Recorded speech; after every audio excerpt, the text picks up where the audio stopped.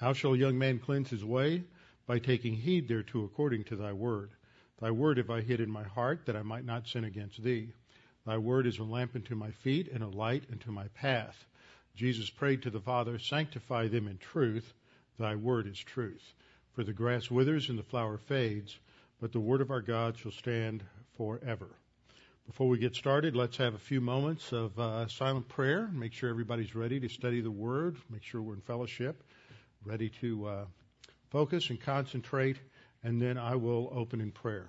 Let's pray.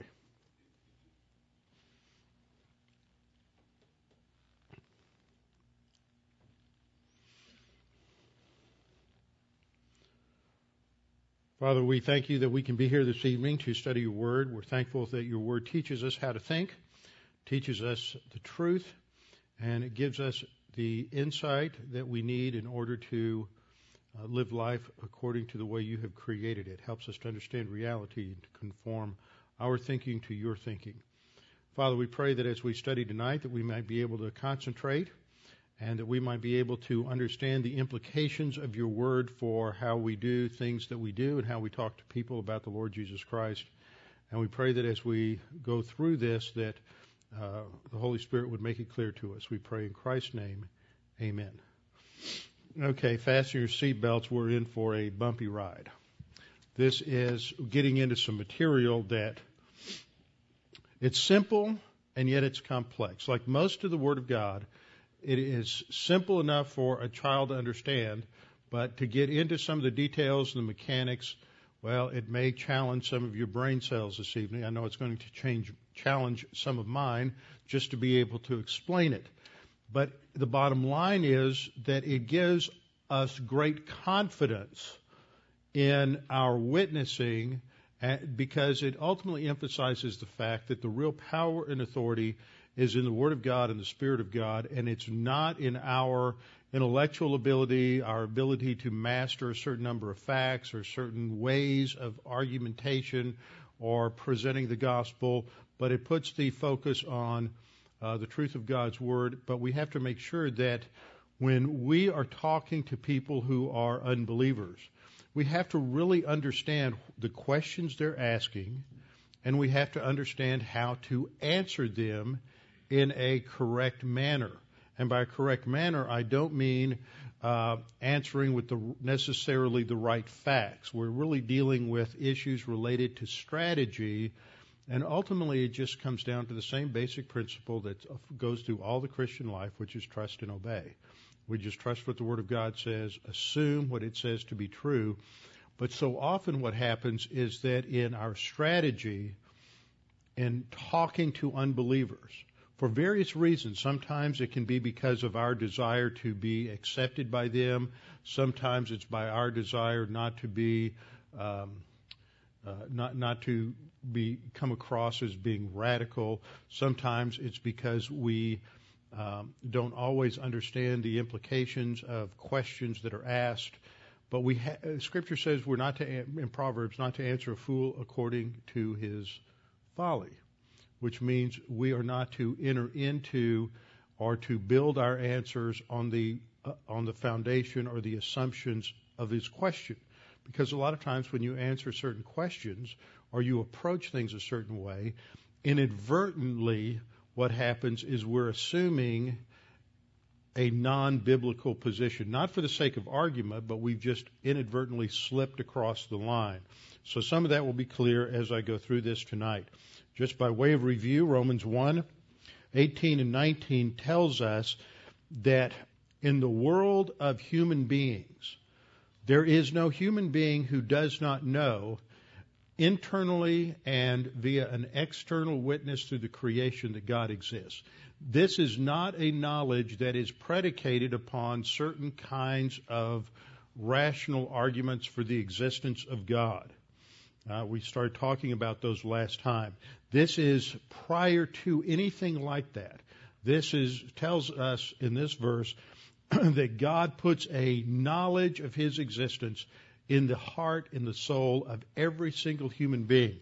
I believe that is related to the fact that we're all created in the image and likeness of God, so that there is just by virtue of our being created in His image, what the Latin term is imago Dei, the image of God, because of our possession of the imago Dei, there is an awareness, a knowledge of God's existence that everybody has.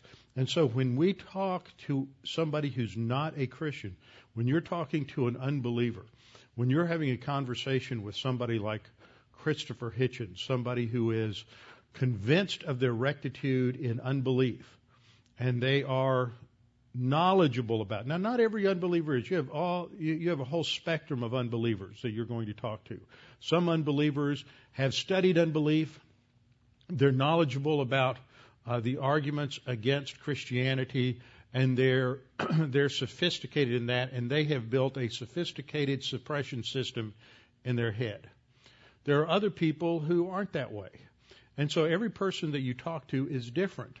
And so there's not a formula that one size fits all in terms of the gospel. The gospel message is the same, but how we talk to people is going to differ because people come from different places. Some people have heard the gospel 4 or 5 or 6 times, and they just need a little bitty nudge.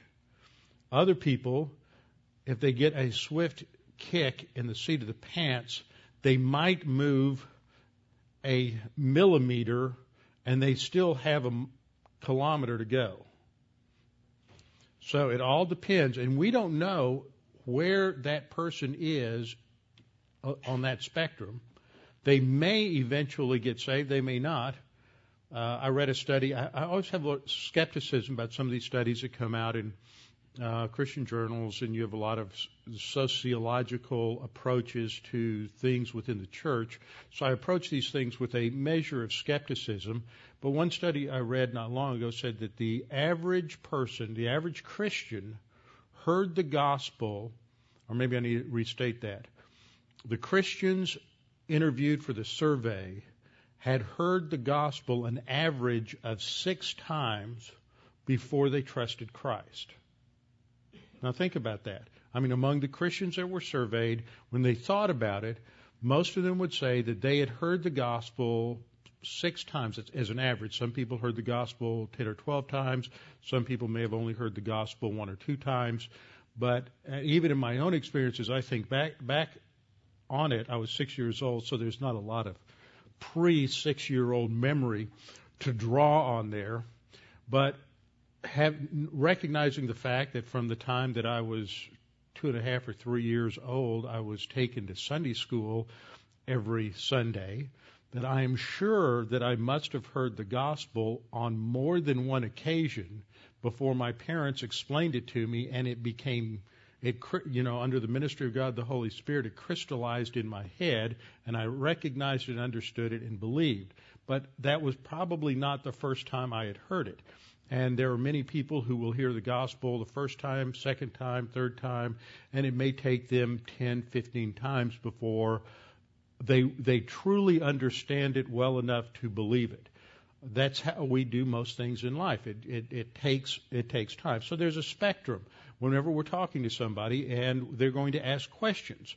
Sometimes they ask questions because those questions are a way of keeping truth away. They're going to ask questions they've heard other people ask. They don't know what the answer is, and they're going to say, well, that Christianity was just made up. It was just the 3 centuries after Jesus, some of these followers of Jesus made it all up and wrote it down. And they heard somebody on the Discovery Channel say that, and they thought it sounded good, and so now that comes out of their mouth. And you, as somebody who's witnessing to them, have to have a certain measure of discernment to find out, is that really an issue or is it not an issue? For example, if you're talking to a Jewish person and they ask a question, how can you believe that God is a just and loving God and He allowed the Holocaust to happen? Now, that's not a question that they just thought of, that they're just throwing out there as a way to keep you at a distance. This is probably a question that is a profound concern for them, and before they would ever consider the claims of Christianity, they would want to know an answer to that. So in the process of communicating the gospel to people, we have to exercise discernment. We can't just go to drive-by evangelism and just quote Acts 16:31 and say, "Believe on the Lord Jesus Christ and you'll be saved," because there's no there's not necessarily an understanding on their part of who Jesus is. How do they distinguish between Jesus and Jesus? And what does it mean to be saved? What exactly is believe, and saved from what, to what? You may think that the answers to those questions are obvious because you've been in Christianity for so many years, you can't think like an unbeliever anymore. I always find it interesting to sit and have discussions with unbelievers and find out what their perceptions are. And you learn a lot about how unbelievers think by doing that. So when we talk to unbelievers, though, we have to have a strategy.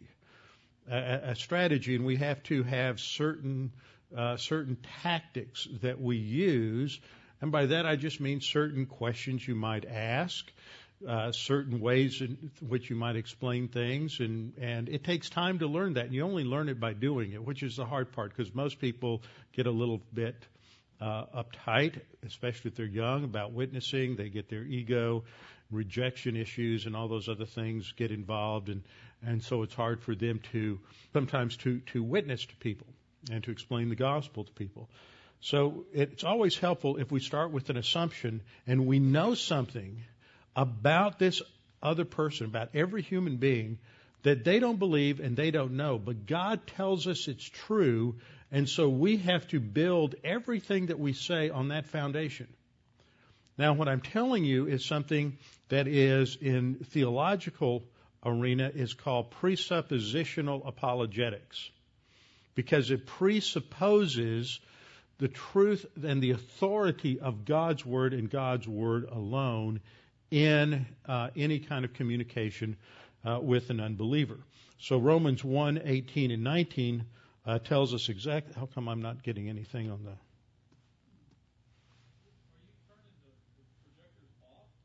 No, I never turn them off. They're on. But I am not projecting. There was projecting through there, wasn't it?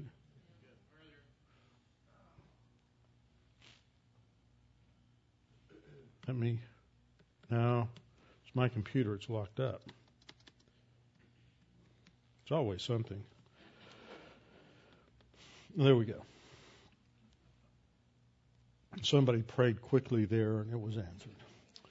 The wrath of God is revealed from heaven against all ungodliness and unrighteousness of men who suppress the truth in unrighteousness. One of the characteristics of the unbeliever is he's a truth suppressor. So that's the first thing you know. When you're talking to an unbeliever, his knee-jerk reaction is to suppress truth. And he's developed, consciously or unconsciously, a lot of techniques to keep God at as much of a distance as he possibly can. And then Paul says in verse 19, because what may be known of God is manifest in them, for God has shown it to them. So there's an internal knowledge of God, an external witness of God that they recognize. Now, that doesn't mean that Christopher Hitchens is going to tell you, well, that's right, when I was 3.5 years old, I knew that God existed. No, his suppression mechanism went into effect almost instantly with negative volition. And today, even though he may even remember a time, let's say you have somebody who's an unbeliever and they're brought up in Sunday school or some sort of church activity, and at one point they believed in God, they're not going to admit that to anybody, including themselves at this point. But you know, and God knows, that that's going on in that person you're talking to, and it's God the Holy Spirit who is the ultimate agent in making the gospel clear. And he's going to, as you're explaining the gospel, he's going to be working internally, and he's going to be, tickling the latch on that box where they've stuffed God, and that lid's going to pop open, and God's going to come out and scare him to death. And so you never know how the reaction to that is going to be. Now, verse 20 tells us that these invisible attributes are clearly seen. This is what God says. So I built off of this, talked about two categories of revelation. general revelation and special revelation. General revelation is nonverbal. General revelation is contained in the works of God. We see certain things in His works, but this isn't where you'll normally find people will go to general revelation. We'll talk about this tonight. And they will say, see, you can go to general revelation and build an argument for the existence of God. And there are problems with that, though. This is where you get into a lot of debate. Get out on websites like ICR and Answers in Genesis, some of the other creation websites, and they will all have papers and explanations showing what the problem is with intelligent design.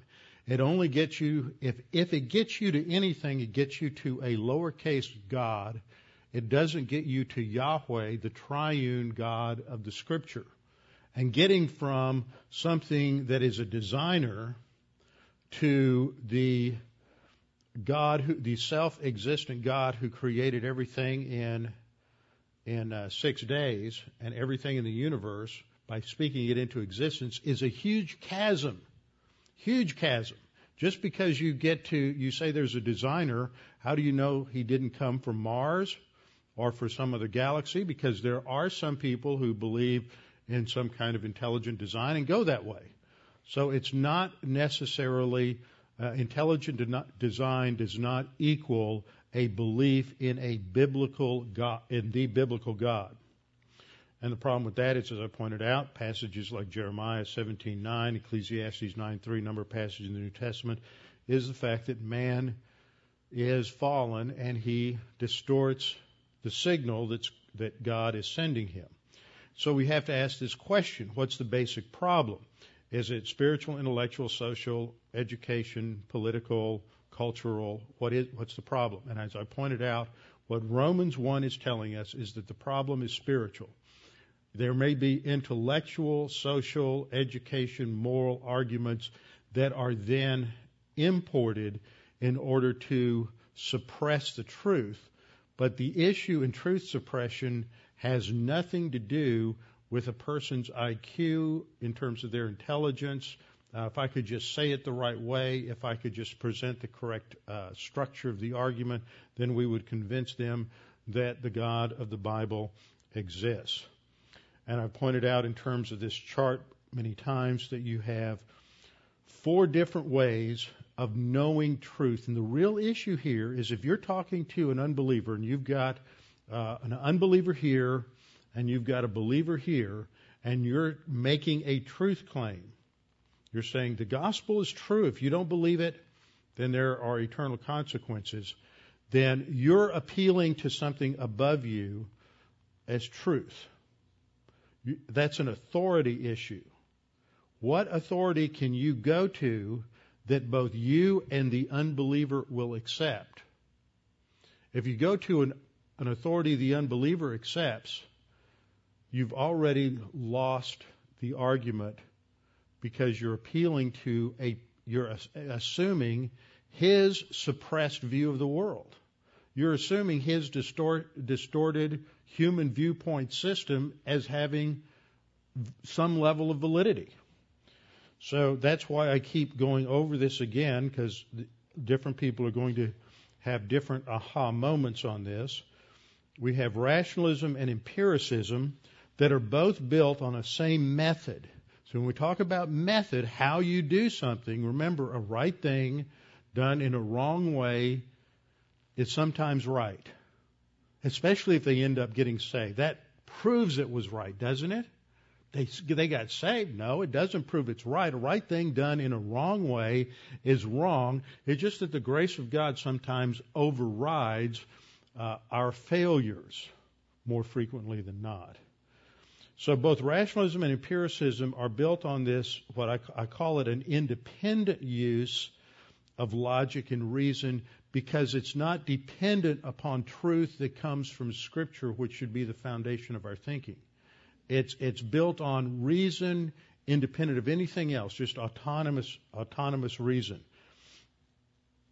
And both of these have in rationalism and empiricism, they can come to lowercase truth, but not uppercase. They can't really answer the question, why is all this here? They can tell you what's here. They can observe what's here. They can observe the color, the size of a tree. They can observe the relationships between different classifications of animals, but they can't answer the question why or what is the meaning of all of these things. And then you have mysticism, which is just rationalism gone to seed. You don't have any evidence for your position anymore, but you're going to believe it in spite of the facts. So this is independent. Again, just as the other two are, it's independent of God. It's not logical, it's not rational, and it is not verifiable. This stands in contrast to Revelation. Now, some charts similar to this will put authority here, but the issue here is what kind of authority. It's not the authority of the church. I pointed that out last time. It's not the authority of the church was what the issue was in the debate between Galileo and the Roman Catholic Church. It was an issue of human authority and human interpretation of Scripture. But we're talking here about revelation of the order of what God said to Adam in the garden. When God said, you can eat from the fruit of any tree in the garden, except this one, the only way Adam could have ever learned that was from somebody telling him, somebody speaking to him with the voice of authority. And so he couldn't have learned it any other way. So this is the only basis for objective truth. Everything above the line is ultimately subjective because it depends on how the individual perceives it, how the individual reasons, how the individual thinking mechanism works, or how he interprets his sense perception. And then, once again, in Revelation, you have the dependent use of logic and reason. Paul reasons with the Athenians. He uses reason. The Bible is not anti-reason. It is against the use of independent reason. Okay? Now, just because I want to scare some of you, this is the chart we looked at last time that Charlie developed that shows the limitations of any kind of empirical knowledge. Human empiricism is limited. We know very, very little, and we can always learn something tomorrow that invalidates everything we think we know up to a particular point. So empiricism and rationalism are limited. Now, having said that, the question before us is, how do we as a believer committed to the authority of Scripture talk to the unbeliever who's committed to unbelief without sacrificing the authority of God and the truth of Scripture in the process? And that's an important question. Maybe it never occurred to you. Now, one of the ways that people think that you can communicate with people is through what's been laid down as arguments for the existence of God. And in Christianity, one of the most significant expressions of this was done by Thomas Aquinas, who is considered to be the systematic theologian of the Roman Catholic theology. But actually, it goes back to the 5 ways of Aristotle. And these arguments for the existence of God simply get you, as I said, they can't get you out of the order of creation. You're starting, how many times have I put charts up where I say if you start with creation, you end up in creation. You can't get out of creation. You've got to make a leap to get over into the realm of the Creator. And all of these start with human experience. You can't start with the finite and ever get to the infinite.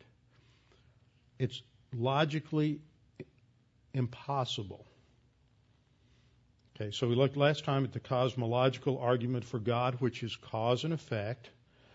And I put up on the chart here different expressions. I'm going to skip through these. I don't want to get bogged down in going through this argument again. But I pointed out some weaknesses within the argument for the existence of God because it inadvertently pulls in various assumptions that are like a Trojan horse, and they do damage to the argument itself. Let me skip through this one to the next one. Okay, the teleological argument. This is the argument that in its manifestation today is more popularly referred to as the intelligent design argument. It goes back to a book written by William Paley in 1802 that was called Natural Theology. Now, what did I teach you already on this terminology? You have general revelation and special revelation. But general revelation focuses on God's revelation of himself in creation or nature. So that general revelation came to also be called natural revelation. And then that developed into an autonomous view that natural revelation at the same level of authority as a special revelation. And then it basically split off on its own. And the assumption was that you could go to anything in creation and get as much specific information about God and argue to the existence of God as you can from special revelation. So Paley basically took the idea of God as a watchmaker. You've got a watchmaker, you look at a watch, and you think about this. You look at a watch, and you see an extremely sophisticated watch today. And you look at the whole watch, and you think about this watch in its entirety. It is a group of systems that are brought together. It's not just individual parts, but each part represents a number of subparts, and some of those subparts represent even more subparts. And all of this comes together into an extremely complex whole, and it works, and it works magnificently. But if one of those little parts in any of the systems or subsystems or subsystems is off, then nothing works. And it's not a viable watch. So Paley, using that argument, argues for that we can look all over the universe. We can go out and we can get on an airplane and we can fly to Asia and we can fly to Africa and we can fly to the Antarctic. Wherever we go, we see all of these systems that fit within the whole of the creation of planet Earth, and all of the whole manifest order and design, and all of the subsystems and subsystems manifest order and design. So therefore, we come to a conclusion that, based on the fact that we can observe order and purpose in the universe, that point 3, that chance could not account for this. Therefore, only an infinite, omniscient designer could account for this. How can we get to an omniscient designer from looking at all the intricacies of the creation? How do we make that leap from finite to infinite? All we can really say is that whoever designed it knows a heck of a lot. He knows a whole lot. But we can't say he knows everything. We can just say that he knows everything about this system of the universe. We can't say he's omniscient. That's a universal claim. And the evidence that we have under the rules of empiricism can't allow us to go quite that far, because we don't know anything about who the designer is.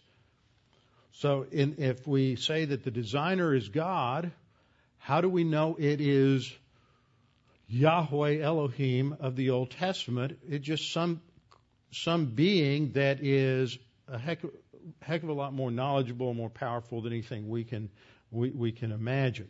So this is the argument from teleology. Now, it's usually used. Read into the Scripture and passages such as Psalm 19:2 talks about that there's design and purpose in the universe, and there is. You're not denying that. But on the basis of what the unbeliever thinks, does design and purpose get you to the burning bush, the existence of the self-existent God that's revealed in the Scripture? So this is one of the problems that we have with the teleological argument. I'll go back and critique these a little more when I get to the conclusion. Then we come to the argument, the anthropological argument, for the existence of God. This is the third argument, the cosmological or cause and effect argument, the teleological, and this is the anthropological argument. And it works something like this, that since man is a moral, intelligent, and living being, he can only be explained if there is a moral, intelligent, and living God. Now, the presupposition, that is the assumption that's brought here, is that since I didn't change that second point, or the third point, didn't get that finished. Basically, just ignore that slide. Basically, the argument here is that since man manifests these qualities, man is a person, then he must have come from a creator that is also a person. Something non-personal or impersonal cannot create that which is personal. Then you have to define what personhood is. So the anthropological argument basically says that for man to be in existence, he has to come from a moral, intelligent, and living God. Scripture that is sometimes used to support this is Psalm 94:9, which reads, "He who planted the ear, does he not hear? He who formed the eye, does he not see?" See, what I'm pointing out is that that's not really an anthropological argument. That is an argument that starts with God and ends with man. The anthropological argument, like these others, all start with something in the creation and try to go to God. But the Bible always starts with God and then goes to anything within creation. And that's an important distinction to make as well. Then we have the moral argument. And the moral argument is that the moral laws, the fact that we believe in a right and wrong, that this is universal to all the human race, implies that there is a universal morality, a universal truth, a universal right and wrong. And therefore, since everyone believes in a moral law, that implies the second point, that there is an objective moral law, and therefore there must be a moral law giver.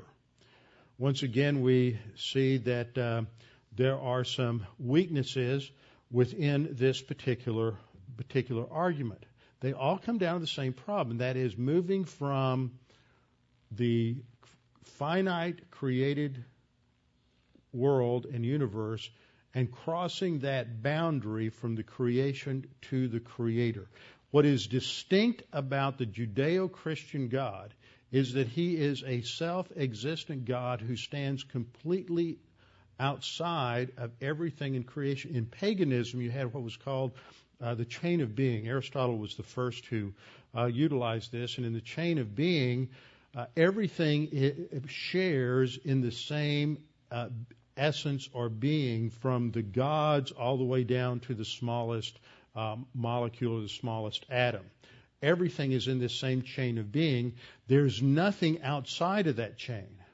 What's distinct about Scripture is that God is presented as a self-existent, personal, infinite God who exists for eternity without any creation, without any universe. He's not dependent in any way, shape, or form on the universe, and that the being that the creation has is not derivative being, it is created being. These are huge distinctions. And this is why all the other systems, basically, the chain of being, is just an early form of the same thing that's present in Darwinism. Then we have I'll come back to that in a minute. The last one is the ontological argument, but I'll look at that in just a minute. So let's do a little analysis. Let's think about this a little bit. This is where it's going to get kind of fun and interesting, bringing this down to the practical level. So we're going to have a conversation between an unbeliever and a believer. Actually, we're going to have two different kinds of believers. We're going to have one believer who is thinking pretty much like the world thinks. He's going to think like the unbeliever thinks. He's a believer, but he has the same basic assumptions about life and existence and creation as the unbeliever. And then we're going to have a believer who is consistently thinking about everything on the basis of the Bible. So we've got these three individuals. You've got the unbeliever, you've got the believer who thinks like the unbeliever thinks, and he's trying to convince the unbeliever of the truth of the gospel and the truth of Christianity. And then you have this other individual who is the believer, who is view is based on the Bible, and he's sort of an observer. So we're kind of in that role here. So we're like the Bible-based believer who's watching this conversation, which is a pretty standard conversation, maybe one that many of us have engaged in at one point or the other. And so the believer who's operating like an unbeliever, who's thinking like an unbeliever rather, is trying to convince the unbeliever of the truth of the Scripture. So the first issue that he has to deal with, he may not talk about it, but that is embedded in all of this conversation, as I pointed out earlier, is the issue of authority. For the unbeliever, what's the ultimate authority? Well, we go back to our chart. The ultimate authority is either going to be reason or experience or a combination thereof, or it's going to be his intuition as a mystic. But those are his options. That's the only thing that the unbeliever can appeal to, is either going to be it's got to make sense to me, it's got to be consistent with my experience, or it has to somehow resonate within me. It's got to, as the Mormons say, it's got to be the burning in my bosom. It's got to be this sort of this inner mental hot flash of insight into reality. So for the unbeliever, his own abilities, his own reason, his own intellect becomes the ultimate judge and arbiter of truth, either through rationalism, empiricism, or mysticism. The believer who's thinking like an unbeliever is still making reason and empiricism, reason and experience or mysticism, his ultimate authority, because he doesn't recognize in the total radical authority demand of Scripture, which is typical of most evangelicals today. For the Bible-based believer, he accepts only the authority of God's Word, and he believes that the unbeliever is exactly what God says the unbeliever is.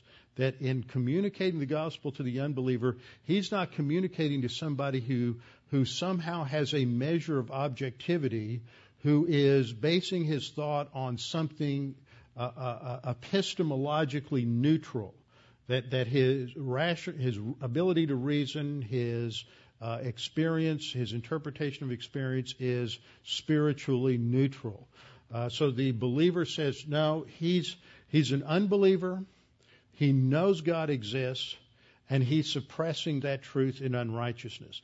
Now, if you're a believer and you're talking to one person over here and you think that they have the ability to objectively evaluate the data and come to truth, and there's no hidden agenda coming up within his soul, then your strategy is going to be different than if you're talking to somebody that you know already knows the truth. He's suppressing it in unrighteousness, and the ultimate issue, the ultimate one in the conversation who's revealing truth is the Holy Spirit, and he's just using you to do the best you can to communicate the gospel and answer the questions that this unbeliever has.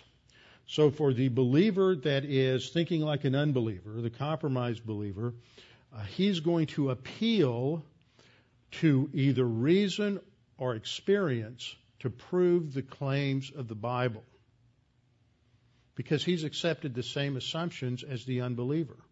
And he thinks that reason and his ability to interpret reason and interpret experience are valid. Remember, the problem with rationalism and empiricism is that it's an autonomous use of logic and reason. It's independent of the truth of Scripture. So that means it's built on a foundation of unbelief that isn't clear.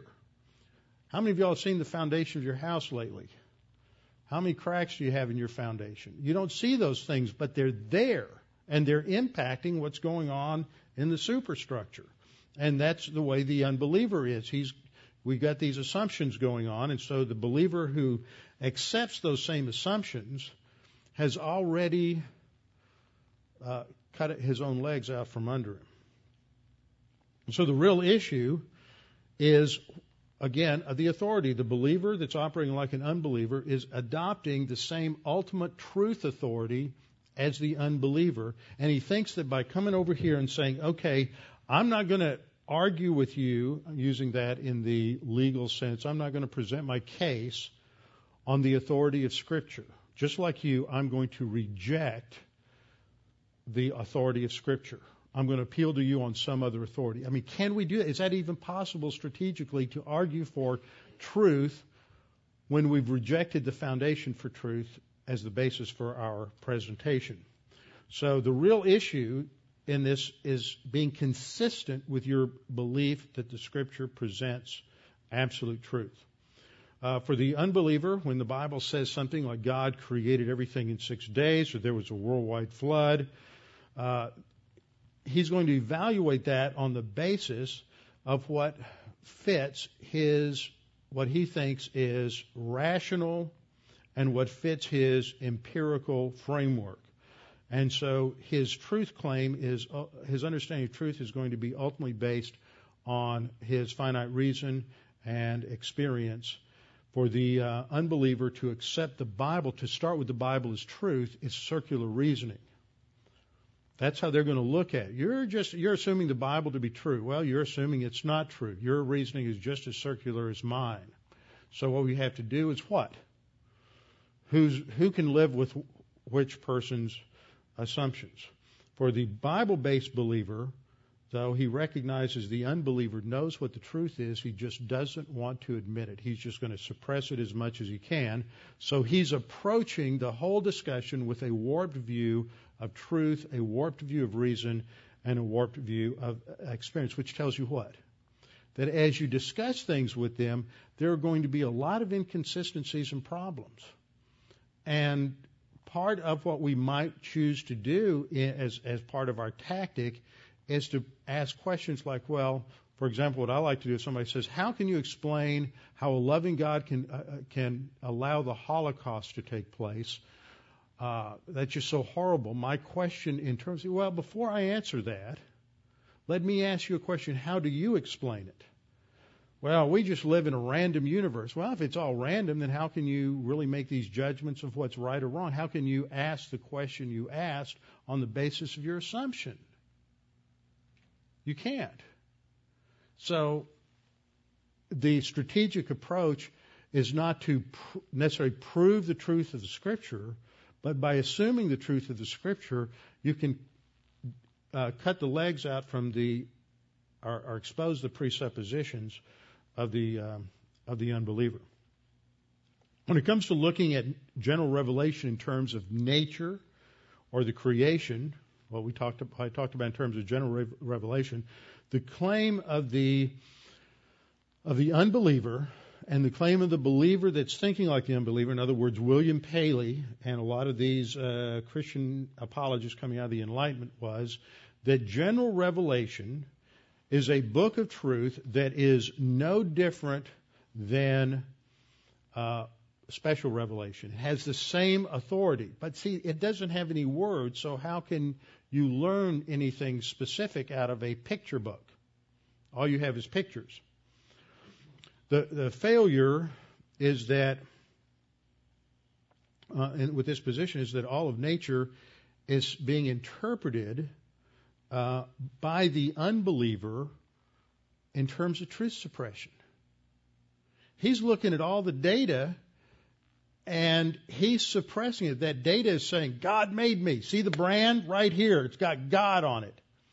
And in his soul, there's something in his soul that's resonating with that. And he's just stuffing it down and suppressing it as much as he can. He's involved in truth suppression. So for the unbeliever, when he looks out at a tree and all the systems within a tree, all of the factors related to the leaves, the cells, all of the things related to the growth of the tree, everything else, which we see is, you look at intelligent design, they build all these arguments on the complexities of all the details, and you look at it and you go, isn't intelligent design wonderful? That shows that God must exist. And the unbeliever looks at it and says, wow, anything can happen, can it? Isn't it marvelous? Just given enough time, it can just happen. Is that irrational? It's irrational on your assumptions. It's not irrational on his assumption. Because his assumption is given enough time and chance, anything can happen. Somebody might even rise from the dead. Anything can come into existence. That's his assumption. So you're going to look at it and say, this tree is designed by God. He looks and says, well, that's just a random product of chance. And so you look, the believer operating on the assumptions of Scripture is going to look at everything in creation differently from the unbeliever. He looks at the laws of what underlies the cosmological argument? Cause and effect. What underlies the teleological argument? Observe principles of design and purpose. What underlies the anthropological argument? Certain assumptions about man's nature as being intelligent and as having a soul, emotion, all of those things related to the uniqueness of man over above the animals. But just go ask anybody who down in Bolivia and in their legislature, didn't they just pass the law that said that now they're going to have a legal advocate for Mother Earth and for nature, so that human beings can be prosecuted in law courts on behalf of the damage that they do to Mother Earth. See, they're elevating everything else in creation to the level of humanity, or actually downgrading humanity to the level of the rocks. So see, unbelief is suppressing the truth in unrighteousness. So the believer who's operating on basically the assumptions of the unbeliever says, okay, I can convince him of the order of the universe. I'm going to take him on a tour of the planet. And they go all over the planet and then all over the universe to point out all the marvelous, intricate facts of God's creation. Then he'll believe in God. And then I'll take him up to the Hubble telescope, and we'll look throughout all the universe, and we'll see the design, everything throughout the whole universe. And there's no way with all of this understanding that he can reject the existence of God. But the unbeliever, based on Scripture, doesn't have a problem with knowing that God exists. He has a problem with accepting that God exists. He's suppressing all that truth. He's being loaded or overloaded with all this data, and he just dismisses it because he doesn't accept the conclusion. The issue is spiritual. It's not knowledge. It's not information. And so the unbeliever is going to say, well, I don't see any rhyme or reason to any of this. I don't see any purpose or meaning. I've seen no God or evidence of God. So now the unbeliever is just marveling at everything that raw chance can produce if given enough time. Now, the point that I'm making in all of this is to show that the believer that's operating like an unbeliever is using a method and a strategy that is assuming the same ultimate truth authority as the unbeliever. And he's trying to start with that to get him over into truth. So he's saying, okay, on your assumptions, we're going to end up with God. And so the unbeliever then comes along and he says, well, you see cause and effect, you see order and design, all of these things exceed anything that man is capable of doing. But all it gets us is to the probability that there exists something that's a greater cause or designer. It doesn't get us to certainty. It doesn't get us to absolute reality. All it gets us is probability. So what's going on here is based on general revelation. General revelation operates cause and effect, the cosmological argument. It's general revelation. The teleological argument operates within a framework of general revelation.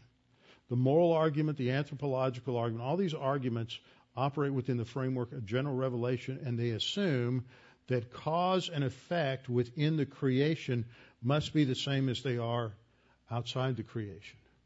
But a smart unbeliever is going to say, well, cause and effect is the same for you as it is for me, and design and purpose is the same for you as it is for me. Why do I need God?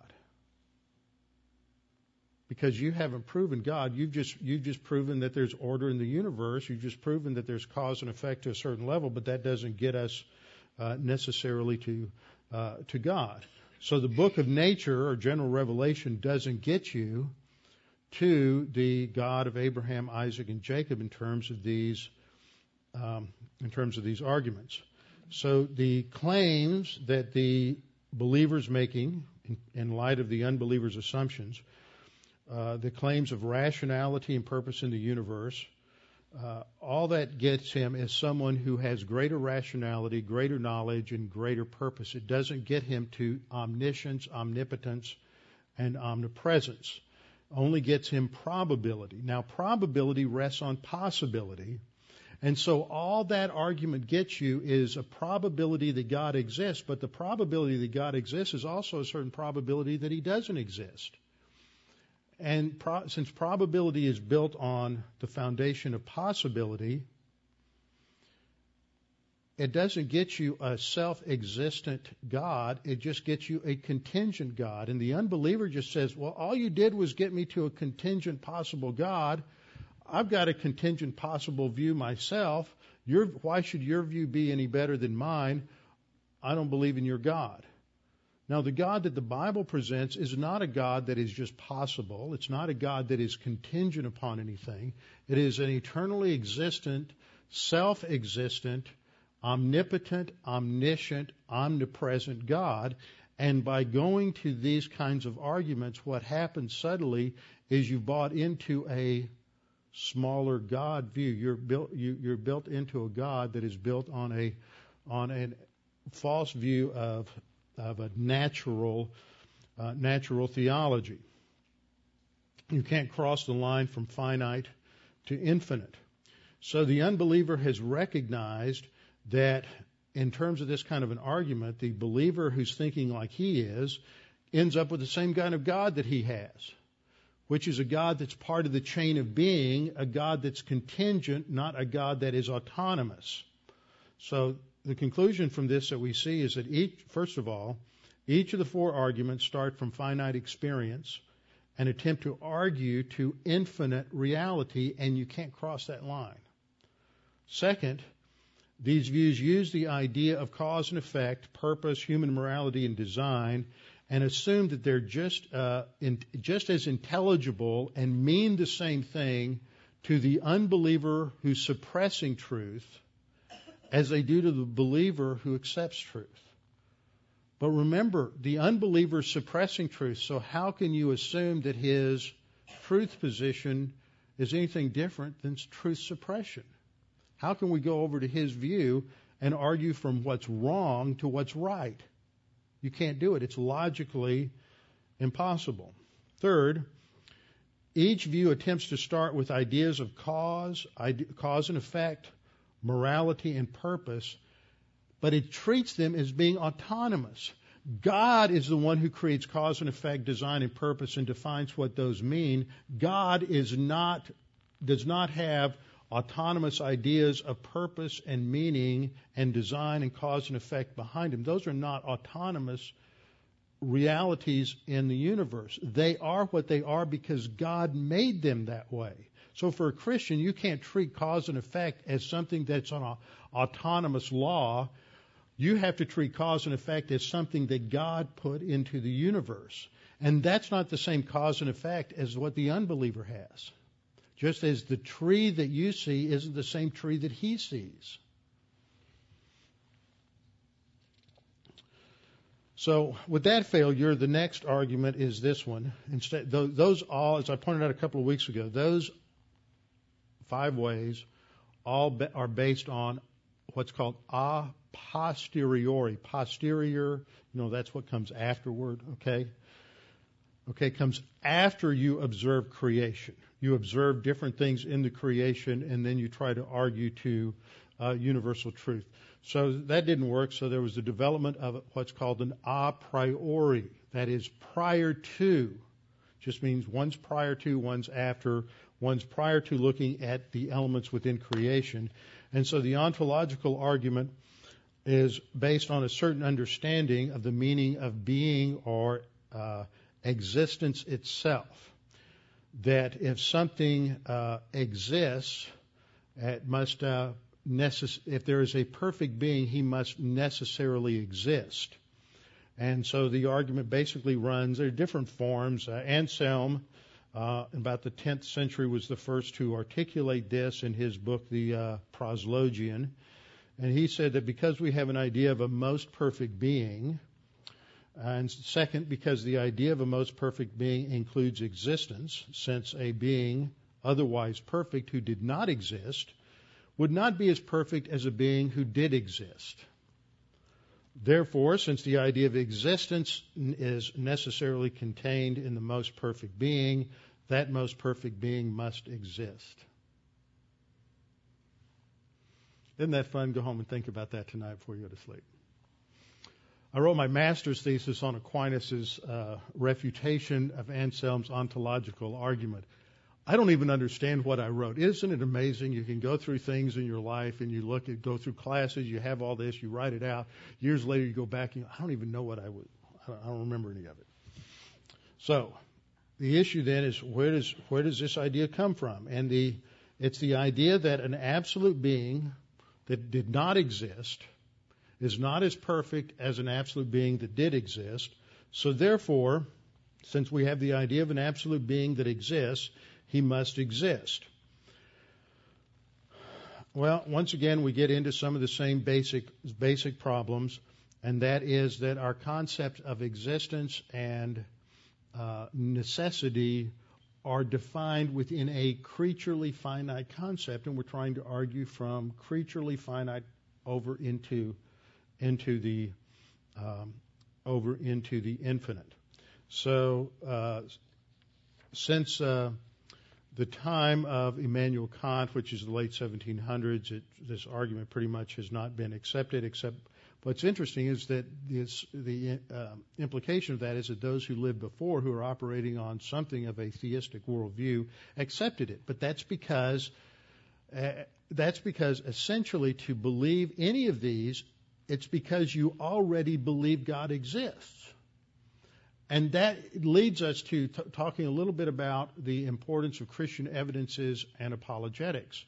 While apologetics is defined as the way in which we defend, it has to do with strategy, how we defend what we believe and present the content of it, a lot of the details related to Christian evidences of Christian truth, evidences for the resurrection, evidences for the veracity of Scripture, evidences for the correct transmission of Scripture, have more to do with building the confidence of a believer in what he believes than in convincing an unbeliever to move from an unbelief to belief.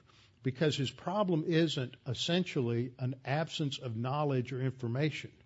His basic problem is negative volition, and his basic problem is spiritual. Now, that's not to say that there aren't unbelievers who have legitimate questions because they've been brainwashed by the Discovery Channel or the History Channel or some world's Western civilization professor in college with a lot of garbage, and we have to flush out some of that garbage by exposing them to the truth, and God uses that.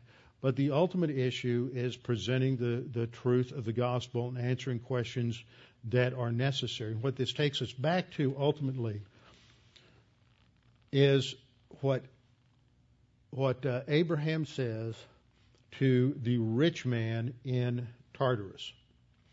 Remember the story, Lazarus dies and he's in paradise, the rich man dies, he's in torments, and he goes to Father Abraham and he says, he begs him in Luke 16:27, I beg you therefore, Father, that you would send him, let Lazarus be resurrected from the dead. What's that? That's empiricism. The Gospels are perfect here. The rich man is thinking like an unbeliever. How amazing. He's thinking like an unbeliever, and he is looking at empiricism as the ultimate arbiter of truth. And so he says to Abraham, he says, let Lazarus be raised from the dead, so on the basis of that empirical reality, my brothers will believe in God. And Abraham says to him, they have Moses and the prophets, let them hear them.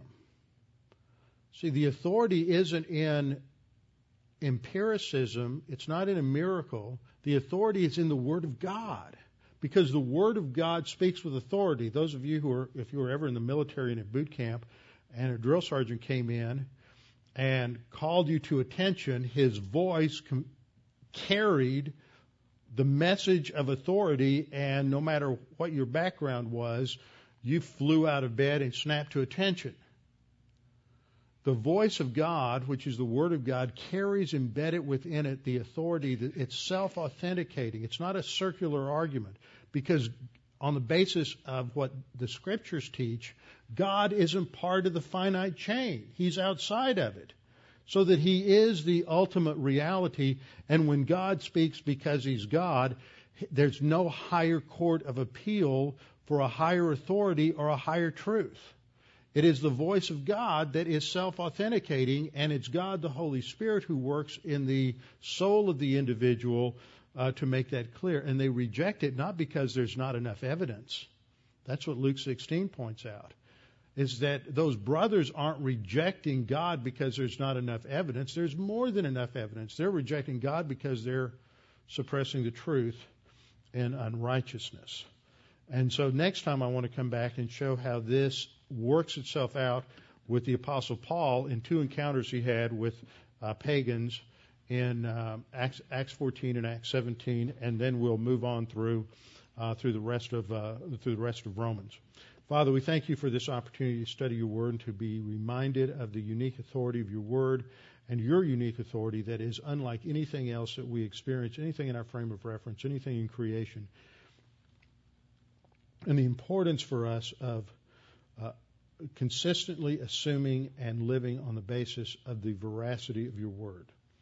Father, we pray that you'd help us as we think through some of these issues we covered tonight, just to be more effective in how we communicate, especially to those who are unbelievers. We pray this in Christ's name. Amen.